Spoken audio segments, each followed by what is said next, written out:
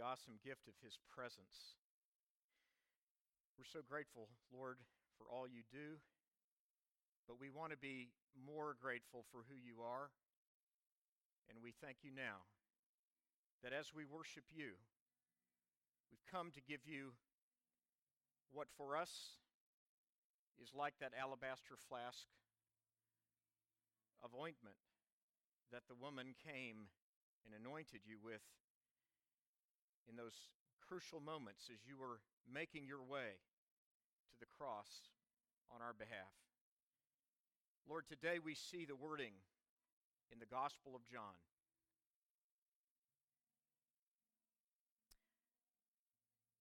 That God so loved the world that He gave His only begotten Son, that whosoever believes in Him shall not perish, but have everlasting life. Today, we want to thank you for inviting each of us, beckoning and calling us, drawing us by the mighty power of your Holy Spirit to be a people who long to give you our very best with grateful praise for all that you do, and even higher and more fully developed praise for who you are. We want to give you our hearts, and we want to know you, Lord. Thank you today for the gift of the fellowship of the body of Christ, for the brother and sister in Christ on our left and on our right, behind us and before us. Give us insight, Lord, to know what we can do, how we can be equipped, how we can be prepared to be cultivators of that quality of life and care, companionship and compassion in the body of Christ that you give to us through your unfailing love. In Jesus' name, amen. Just before we're seated, would you turn around and greet three people? Just give them a welcome today from your heart. And we welcome each of you that are joining us in Facebook Live to share in this time together. Hey, buddy. I love you. Thank you, Josiah. Praise God. It's a real blessing to see you guys. And while the sun is shining so beautifully brightly and the sunshine of God's love sparkles even brighter for our boys and girls, for Explorers and Pathfinders class, they can now go to their time together down the hall. We know they need their time. And welcome each of you that are guests today. Thank you for visiting. Thank you, Youssef and Anise, for serving so beautifully in Cafe Liberty. For each of you that share in that mission, it's part of what we pray each of us can be a part of cultivating. And these connections, though they may seem brief in the Sunday morning time, we want them to be a springboard for even much, much more. Open your Bible today to the 3rd chapter of the Gospel of John. Today we remember, as we think about what it means to come to know Jesus, that there are encounters with the Lord that are part of His design for our life. And as we consider one of the most familiar encounters that we know of in the Scriptures, we meet that familiar character Nicodemus in John chapter 3, and we see in that encounter with Jesus that a vital truth that is expressed through this conversation becomes a defining issue in the way that Jesus gives each of us the gift of faith, the ability to trust and to believe. In the Gospel of John, the word believe occurs 98 times in 21 chapters. It becomes, in a sense, the word believe, believing and believe. The verb form is what John uses strikingly rarely using the noun form of faith, more often the verb form, pisteuo, meaning a persuasion, a strong inner persuasion of the heart.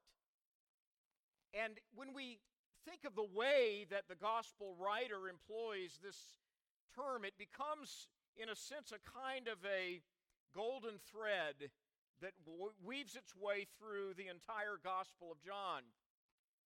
When we meet Nicodemus in this familiar encounter with the Lord, we see that not only does this truth of believing become highlighted, but it becomes sharply defined and focused on that which only Jesus Christ can do in the heart and soul of an individual. In fact, that work is so mighty that in the initial part of the conversation, it leaves Nicodemus, a very wise, seasoned, experienced, intelligent leader, baffled by the very idea that Jesus presents to him.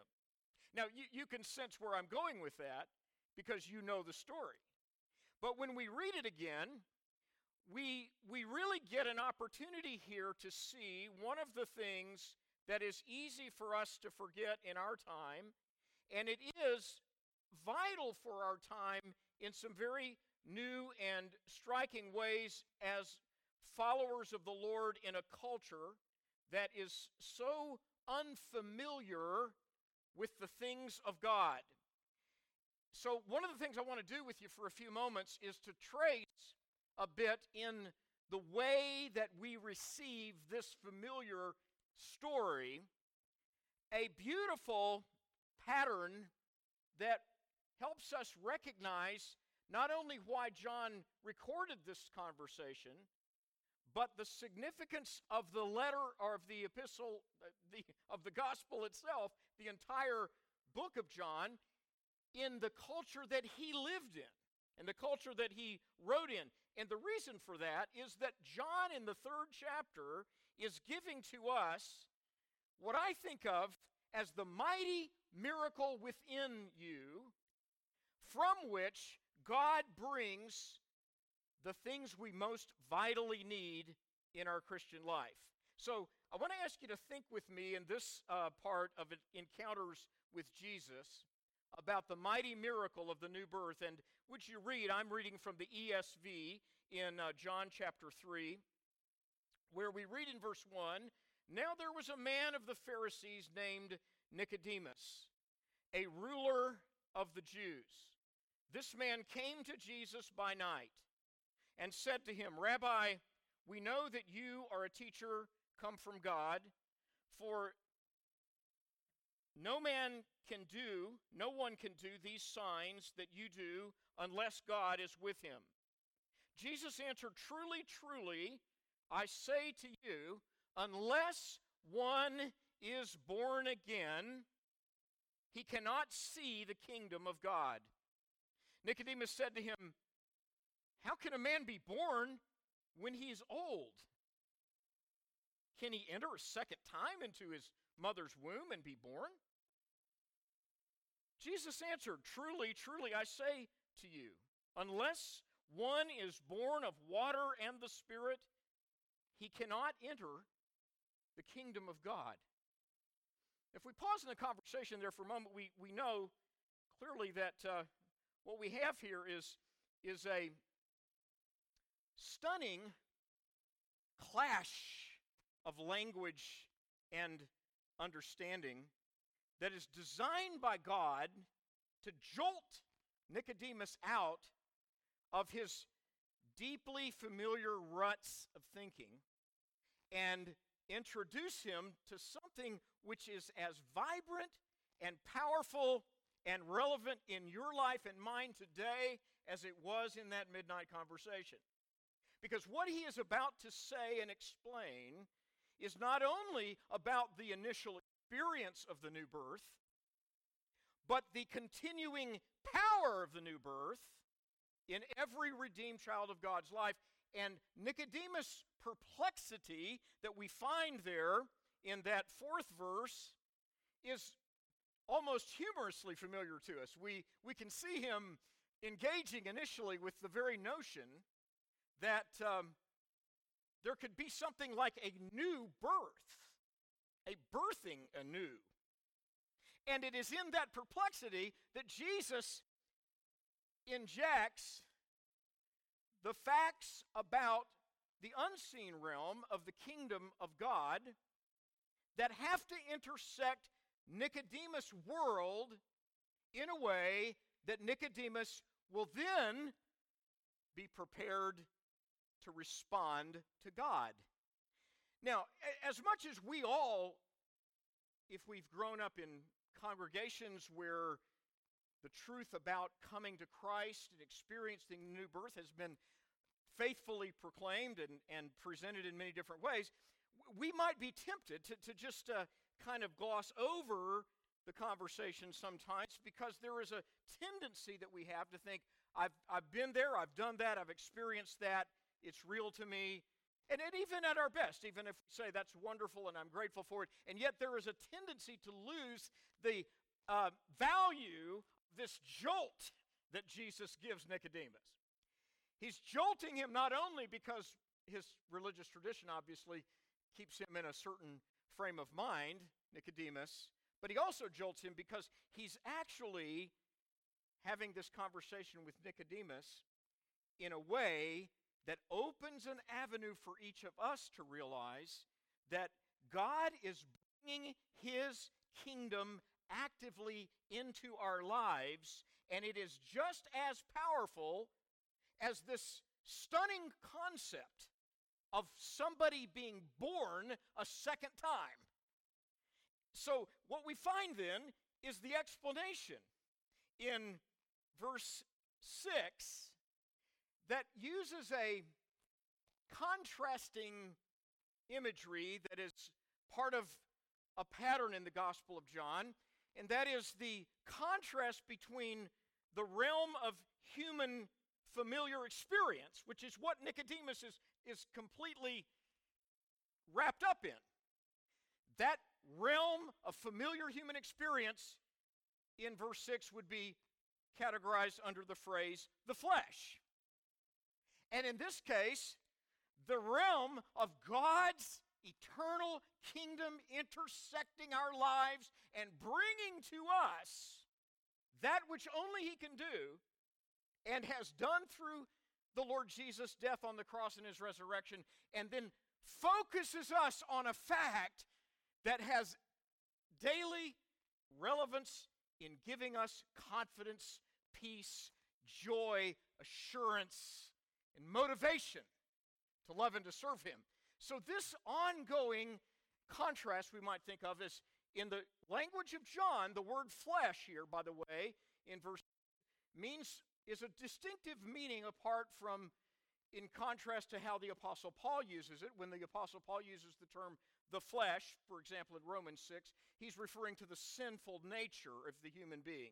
Specifically, we might say that they're contained within each other, but John's reference is a more broad sense of just the totality of human experience. And when we look at it this way, we understand that in John's writing, the contrast between flesh and spirit here gives us an opportunity to see why the good news of Jesus Christ not only is relevant, but needs to be freshly applied in the church and in our lives in all kinds of circumstances. We may not feel that we're as much in darkness as certainly Nicodemus was to these truths, but we can be in our own kind of darkness. Do you understand what I mean? We can have our own kind of familiar territory that we're used to traveling in and thinking in, and the Lord comes to us and he brings a jolt, a kind of an awakening. So I want to read that text in verse 6 and 7 before we touch on a little bit more about John's approach here. Look at verse 6 and 7 in your Bible, John 3:6. That which is born of the flesh is flesh, and that which is born of the Spirit is spirit. Now, for Nicodemus, Jesus is introducing the fact that his perplexity about a man being born again is simply because he doesn't understand There is a way in which God is going to wrap his mighty grace and his omnipotent power around a human being, and that person is going to experience the power of the Holy Spirit. And the Holy Spirit's power is going to do something new in his human spirit. And we'll see that again in a moment. But now look at verse 7. Do not marvel that I said to you, you must, say it with me, you must be born again. Would you read that last part of verse 7 aloud with me? You must be born again.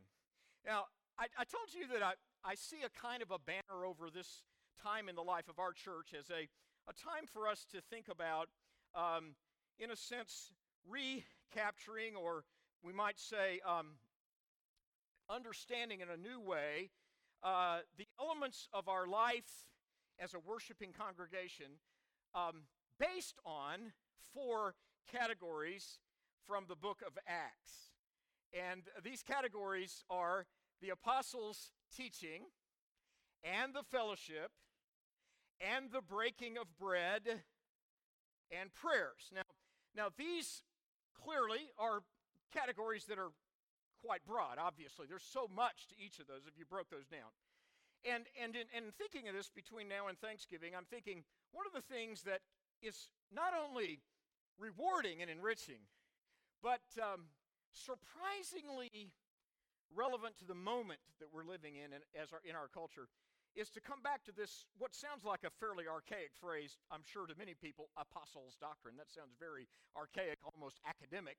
But there's embedded within that the phrase in the Greek, the apostolic teaching. We might say it's a kind of a wraparound concept to the total way that the good news of Jesus Christ becomes embodied and expressed and articulated and developed in the discipling of every child of God in his or her generation, so that the church becomes the vehicle of an active, dynamic experience of these life-giving truths coming into the hearts of real people, bringing transformation, encouragement, comfort, and preparation for what God has in store for the use of their gifts, and all of the other things that we think about when we think about New Testament church life, the beautiful imagery that can bring to us. So again, 4 categories in Acts 2:42, the apostles' teaching, the fellowship, the breaking of bread, and the prayers. In each one of theirs, there's a whole lot contained. What I find striking then, though, as we apply that here to the 3rd chapter of the Gospel of John, is that in John's experience, we kind of get a bit of a window into why this phrase from Acts 2:42 is so relevant to our time. Now, first we have to think about his time to think about our time. Okay, so we're going to do that for a few moments and think about it. Now, first of all, I want to touch on his emphases and then think about the vast expanse of his experience. When we read the Gospel of John, sometimes we can forget how the development of the writer himself is also part of God's eternal plan for the inerrancy of Scripture. We know that from 2 Peter chapter 1, verse 20, where the Bible says that all Scripture is, that holy vessels were used of God, moved upon, and the Greek there means carried along by the Holy Spirit. Carried along, that is, the human writers, who themselves were fallible human beings, and yet they were used by the Holy Spirit in various ways to carry along the truth that they were assigned to inscribe. And when we pair up 2 Peter 1:20 with 2 Timothy 3:16, we know the picture is even more richly understood, that God is breathing into this. 2 Timothy 3:16, all Scripture is God-breathed. The Greek term means a literal exhaling of God into the Scripture. And then 2 Peter 1:20 tells us more about how that interacted with the human vessel. Now, I say all that because when you think about John, it's easy for us to forget why the Gospel of John varies in some distinctives that in the Matthew, Mark, Luke accounts of the Lord Jesus have a slightly different emphasis. And one person compared this, if you think about the four Gospels, to somebody trying to take a photograph of the Concorde jet. That sleek, almost stealthy-looking Concorde jet that so famously broke new barriers in terms of speed and aeronautic reach back in the late 1970s or early 80s when it finally came online.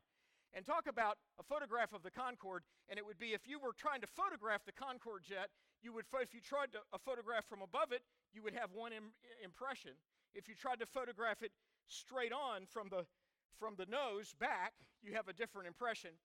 Though it's not a perfect analogy, it helps us realize that there are some different distinctives in these Gospels. Now, what I want to ask you to think about here, first of all, is that in John's experience, what we have is, my thumb hits it and then I've got a delay.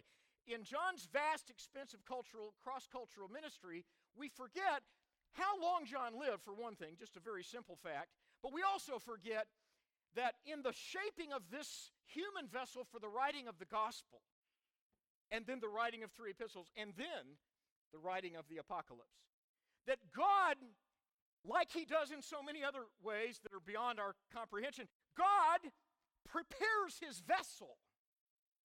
And in the case of John, when we read a familiar encounter like Nicodemus and Jesus, it would be helpful sometimes, I think, if we could place ourselves in an empty room, maybe a sparsely furnished room, with nothing else on the table, with no technology, with no distractions, with no files and paperwork, with no one talking in our ear on a phone, but just a table. Picture for yourself a blank table with a sparsely populated room, or maybe on a beautiful day like this, and you've spread out before you maybe the entire Gospel of John, and you, without any distraction or interruption, you sat and read from John 1 through John 21 in one setting. You would get a very different impression than often what we get when we just dip into and grab certain parts of the Bible.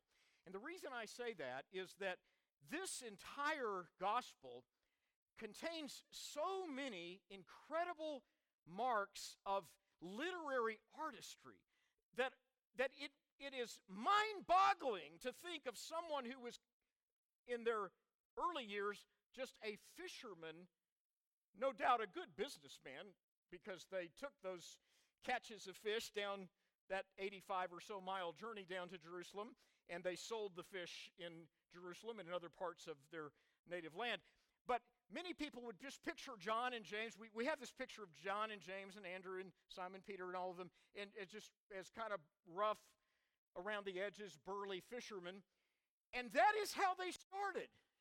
But in the lifespan of John, God does something unique with this writer that helps us engage as to how even the story of Nicodemus crosses a cultural barrier and shows us that the good news of Jesus Christ is encountering you and me in our cultural setting.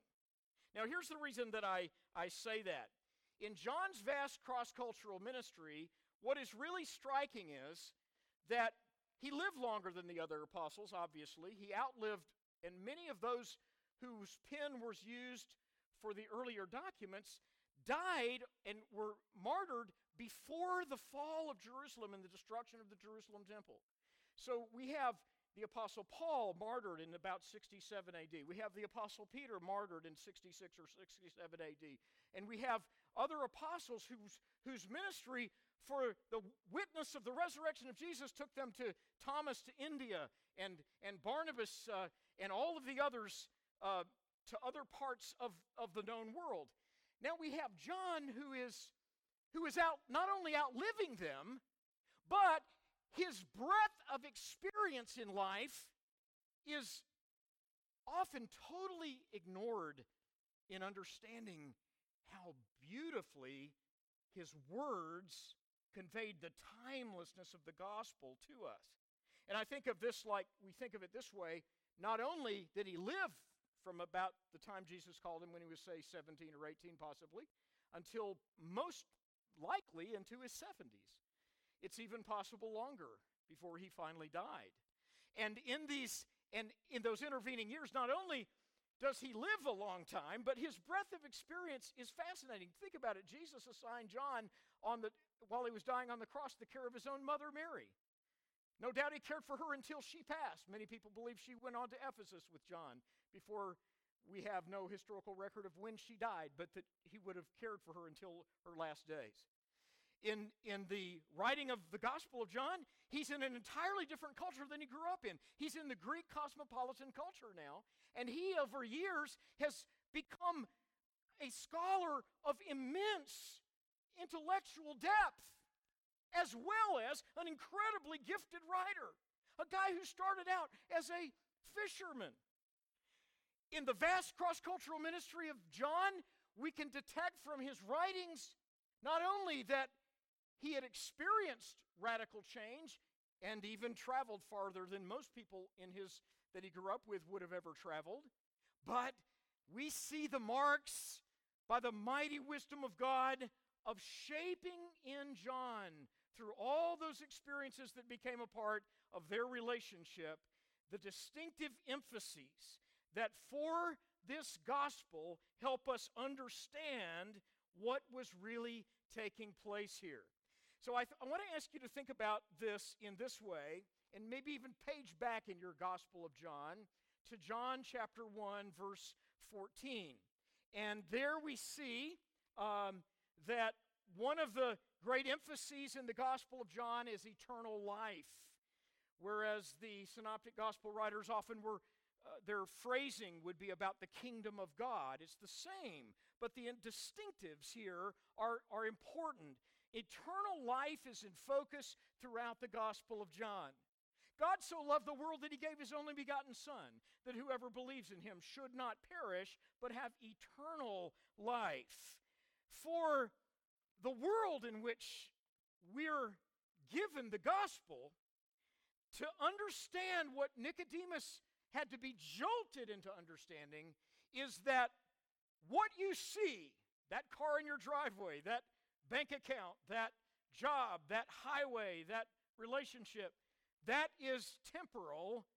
What is eternal is of far greater significance. So eternal life is in focus. The deity of Jesus throughout the Gospel of John is emphasized in so many different ways. The 7 I ams are classic, of course, but also if you've turned to John 1:14, begin at verse 12, we read where he says, almost as a foreshadowing of what happens with Nicodemus, he came unto his own, and his own received him not, but as many as received him, to them he gave the power to become children of God. Children born not of blood, nor of the will of the flesh, nor of the will of man, but born of God. Now, for a moment, pair up John 1:13 and John 1:14 for a moment. Look at them in your own Bible and think about this. John 1:13 is talking about what Nicodemus needed to see. John 1:13 is talking about this powerful fact: you must be born again. And in that 13th verse of John 1, we see the miracle, the mighty miracle, that a person can have, not only a new beginning. We hear a new beginning sometimes, even in our lives, in a more of a social way. Somebody's getting a new start. They're turning over a new leaf. They're getting a new beginning. But when the Bible talks about the new birth, it's far more profound than that. It's not just a new beginning. It's a new person. God's created something that didn't exist before. And why? Okay, now the 14th verse, because the Word became flesh and dwelt among us, and we beheld his glory. The word dwelt, circle that in your Bible in that 14th verse, and notice the word dwelt translates a Greek word, skene, that is the root from which we get the Greek word for tent or tabernacle, a temporary dwelling.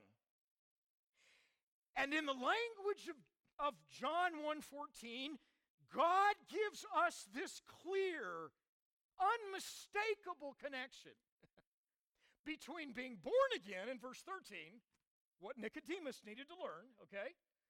Being born again, and the reason we can have this new life. Why?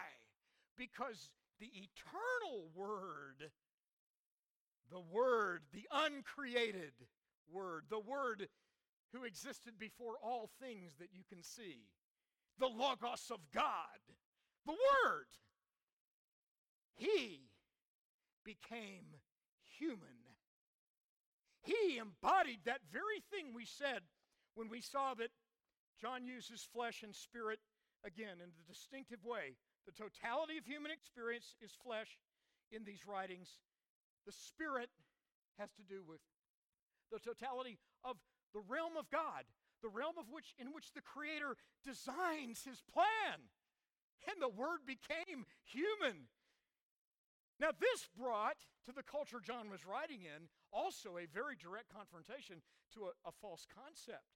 The Greek culture often talked about the difference of flesh and spirit, but they implied that flesh was detached from some distant deity or series of deities, and that flesh was absolutely of no lasting value.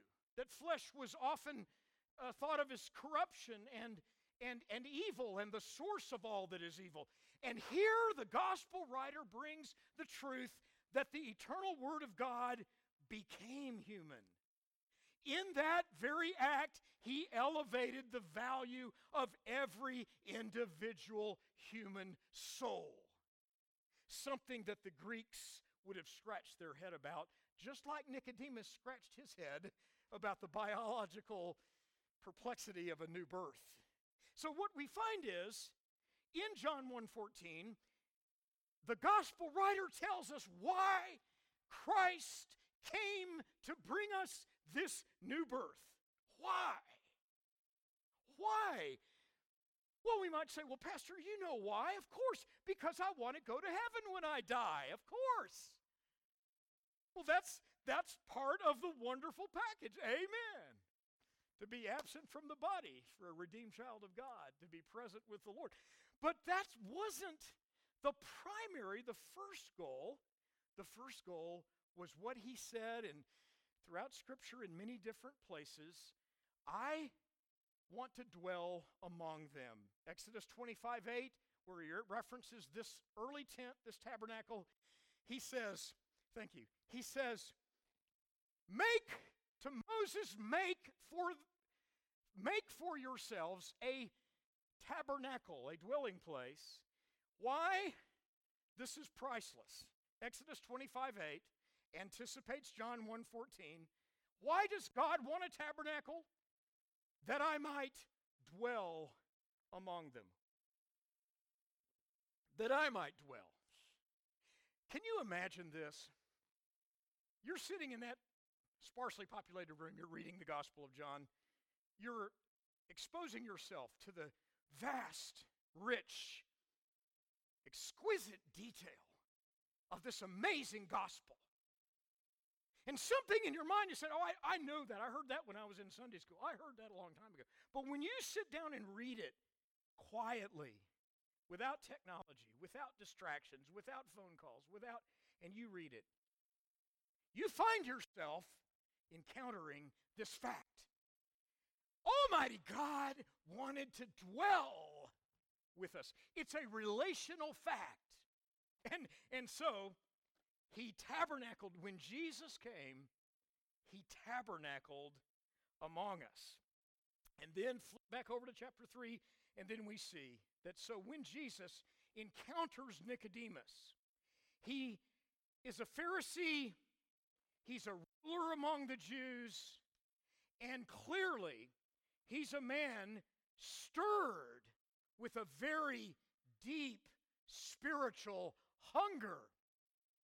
What I hope we could see as we conclude this would be the fact that this deep spiritual hunger in a ruler among the Jews, is another exhibit, we might say, that we should put alongside the exhibit I brought you last Sunday about Zacchaeus. Two men who couldn't be more different in their life responsibility, in their personality probably. I can't imagine Nicodemus, for example. You know, last week I got carried away and I ran up there like Nick Zacchaeus looking over the tree. I can't quite picture Nicodemus doing that. I can picture Nicodemus more like, totally different personality, totally different occupation, and totally different esteem or reputation among the people. Zacchaeus, we saw last week, scorned, despised. In fact, when Jesus said, "I've come to seek and to save that which was lost," that was a bombshell for a lot of people who'd been watching these tax collectors rip people off for a long time. And they're saying, wait a minute. Not only did he see Zacchaeus in the tree, but he asked to go into his house and sat down and broke bread with Zacchaeus. And we saw that Jesus was singling out the eternal value of every individual soul. But now think Nicodemus. It's no less true for him. And he's stirred with that deep spiritual hunger. And just before we close, I want to ask you to think about why it was that, and we think about his experience, what it was that captivated his attention. And it's interesting that it's similar to Zacchaeus in that he had heard, Zacchaeus we saw had heard but hadn't yet seen. In Nicodemus' case, he'd actually witnessed some of this and was absolutely floored. Here's how he put it in John 3:2. You have your Bible open still. He says, "We know that you have come from God as a teacher, for no one can do these signs that you do unless God is with him." For Nicodemus, we see one of the distinctives in the Gospel of John as, again, sort of like we might say overlapping circles on a, if I had a marker board here, we could draw two circles. You interface the circles. The emphasis is a little different. They're talking about the same thing. Gospel writers Matthew, Mark, and Luke referred to them as miracles, wonders. John uses the word sign, and the Greek expression implies seeing through the miracle. That is, John takes us to the place of not only remarkably seeing what Christ did, but what that sign miracle shows us about him. And Nicodemus, in that more contemplative and probably quite well trained in the Jewish customs and laws and so forth, he would have looked at it and something would have prodded a memory. Now, I don't know that this is the scripture, but it could very well have been that Nicodemus could have remembered what Isaiah chapter 8 verse 20 says, where the Bible says God sent Isaiah and his sons to be signs and symbols among them that they might turn to me. Was it that type of verse that came to Nicodemus? Was he realizing these are signs? What do these signs say? You ever been on a dark highway or in the fog? Your light, you turn your brights on, you see a sign up there, you know you need to know that. But you can't make out the lettering yet. You need your brights on, you need a little closer before you see that sign indicating the exit ramp. Nicodemus saw in the fog the signs. The signs.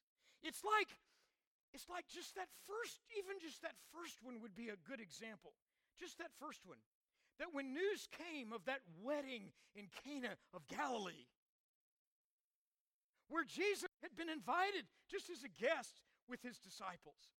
And they come to that wedding, and they're out of the wine that is so vital to the way they celebrated. And the people come to Mary, and they say, "Would you appeal to Jesus that we're out of wine?" And Jesus says at first, what does this have to do with me? Water, wine. Why is that of a high priority? And then Jesus responds to his mother's appeal. A very, very touching and poignant expression that shows us that when she goes to say, whatever he says to you, do it. And in acting in simple faith on the word of the Lord Jesus, the eternal word became flesh and dwelt among us. And we beheld his glory. And John remarks at the end of that little episode, in John 2:11, he remarks, this first sign Jesus did in Cana of Galilee. It's like a hint that God will take that which is natural, water, H2O, so important to our lives, so plentiful, so much a source of great need in our world and how water is managed, all those things. But God takes a natural substance. He says, now take that which is natural to the servants, begin to pour it out, but at the word of Jesus, that which was only natural now becomes a vehicle of the display of God's glory. That water is turned into wine, giving to the wedding guests a taste of something they could not have even understood was really not just a taste of great wine, but a foretaste of the glory that has just been quietly, deftly, almost inobtrusively displayed. And yet John's comment is, this sign was the first of that blaze of his glory. Nicodemus is there with Jesus. And I think that what Jesus is aiming at in that conversation can simply be summed up in the way he put it in that 5th verse, except you be born again, you will not enter the kingdom. He said both see the kingdom and enter the kingdom. And what I want to suggest to you as we go today, that mighty miracle of God is within you. And the mighty miracle is that simply, just like those servants pouring natural water at the word of Jesus, and that natural water into those clay vessels becomes life-nourishing wine, so at the word of Jesus, you take your natural life, and you can do it again today, because the new birth is, though the initiation of it is coming to Christ as a sinner, yes, but the continuation of it is to know that being born again means God didn't just start something new. He didn't just turn over a new chapter. He didn't just turn over a new leaf. No, he created a new you. He created a new you. And in that creation, those who were born not of blood, nor of the will of the flesh, nor of the will of man, but literally, he says, being born again with the word of the living God dwelling in you means that now you are walking with God, and the Holy Spirit is powerfully surging in your life to bring you more and more into a relationship of dwelling with him. Let's pray, and I want to, as we pray, ask that you might do something that may feel a little unusual, but I think it's timely, and that is, I can remember, I shared part of my testimony with you a few weeks back. I can remember the day I got saved. I can remember vividly 1967. I'll never forget it. That's a long time ago. I came to Christ in 1967. 5 years later, after a very tumultuous middle school experience as a kid, I was bankrupt, broken, hurting, somewhat confused. Through a timely bringing of the Word of God into my soul, I asked for the Lord Jesus to powerfully work in me and not only bring that restoration, but to be filled with the Holy Spirit. That was a part of a dynamic working in my life. But here's what I've found. I've found that water into wine factor is as relevant on your worst Tuesday afternoon as it was in the most moving experience you've ever had. Today, if you would simply say with me, I accept Jesus' word for me. I accept Jesus' word for me, that he wants to dwell with me in a lively and dynamic way. Would you lift your hand right now? I want to accept Jesus' now word for me, the now word, the living word, and I receive into my heart that living in the miracle of the new birth means that the Holy Spirit is dynamically working, and that, yes, I'm a new person in Christ. I am new in him. Thank you, Lord, for making that real for us, but more than that, embed within us, Lord, the timeless power of this good news that God so loved the world. Every single human individual has infinite worth in the eyes of God. And he demonstrated by giving in sacrificial love his only begotten Son.